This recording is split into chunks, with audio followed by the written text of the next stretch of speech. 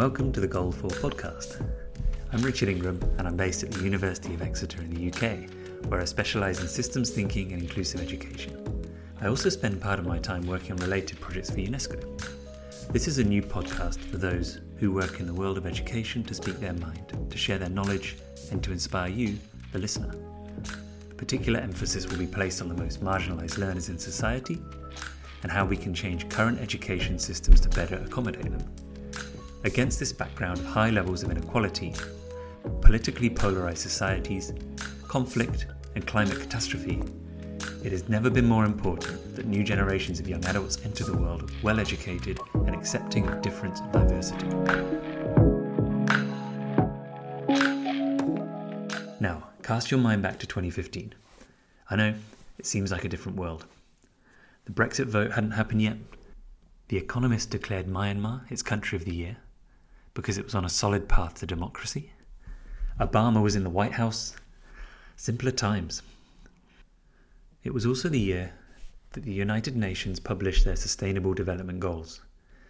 These are a collection of 17 interlinked global goals that are designed to be, in the words of the UN, a shared blueprint for peace and prosperity for people and the planet now and into the future.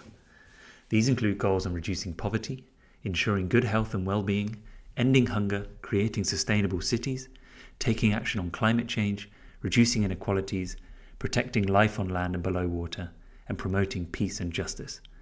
Essentially, if you can think of something wholesome and worthwhile, the SDGs probably cover it. Sustainable Development Goal 4 focuses on education. As stated on the UN's website, Goal 4 aims to ensure inclusive and equitable quality education and promote lifelong learning opportunities for all. But what does inclusive education mean? Can all really mean all?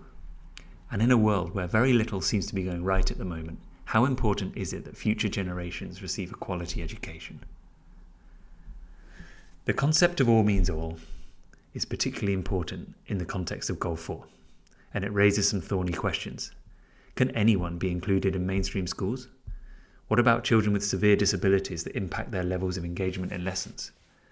How about children that live 20 miles from the nearest school and do not have the luxury of a big yellow bus to take them there? We have all seen the effect of the COVID-19 pandemic on education. Schools locked their doors for weeks or even months, and parents and carers around the world were lumped with the trials and tribulations of homeschooling. The pandemic was indeed a disaster in terms of the loss of learning. At its height, 1.6 billion learners were out of school across 184 different countries. That's billion with a B. The World Bank estimates that due to school closures, this generation of students now risks losing $17 trillion in lifetime earnings, or about 14% of today's global GDP. And that's trillion with a T. Sadly, as with many global crises, those already living in poverty will bear the brunt of this, and low-income countries, as ever, will face rising levels of inequality and more crippling debt. The pandemic has grabbed educational headlines, but it has only exacerbated inequalities along deep pre-existing lines. Yes, the most marginalised learners have been the most impacted by COVID, but unfortunately, these children are used to this. They've faced inequality every day of their lives. New data from UNESCO's Global Education Monitoring Team show that 244 million children and young people between the ages of 6 and 18 do not go to school. According to the figures, Sub-Saharan Africa remains the region most affected, with 98 million children and young people excluded from education, followed by Central and Southern Asia with 85 million. It's no coincidence that these are some of the poorest global regions, but it is also due to a myriad of other factors, ranging from a lack of transport infrastructure or teacher training to negative attitudes in communities. There are some places where having a disability, for example, is seen as a curse on the family. Because of this, these children are hidden at home for their whole lives to spare the family the shame of simply having had them. It's no surprise that many of these kids go nowhere near a school. Girls, too, are less likely to receive an education in many parts of the world. They're often forced to marry and start a family at a terrifyingly young age, or are simply put to work making bricks or harvesting rice. And this is a job for life. It is where barriers such as these intersect that we see the highest levels of exclusion. If you're a girl with a disability living in poverty, you are far less likely to go to school than other children your age. It may not look like it if you look out of the window, but we're in the middle of an education crisis. Those aren't my words. Both the UN and the World Bank have raised considerable levels of concern over the past years, stating that not only do millions of young people around the world not go to school, the majority of those that do are not engaged in learning. This isn't too hard to believe. Just think back to your own time in the classroom. Were you and your fellow students honestly engrossed in every topic that was being taught?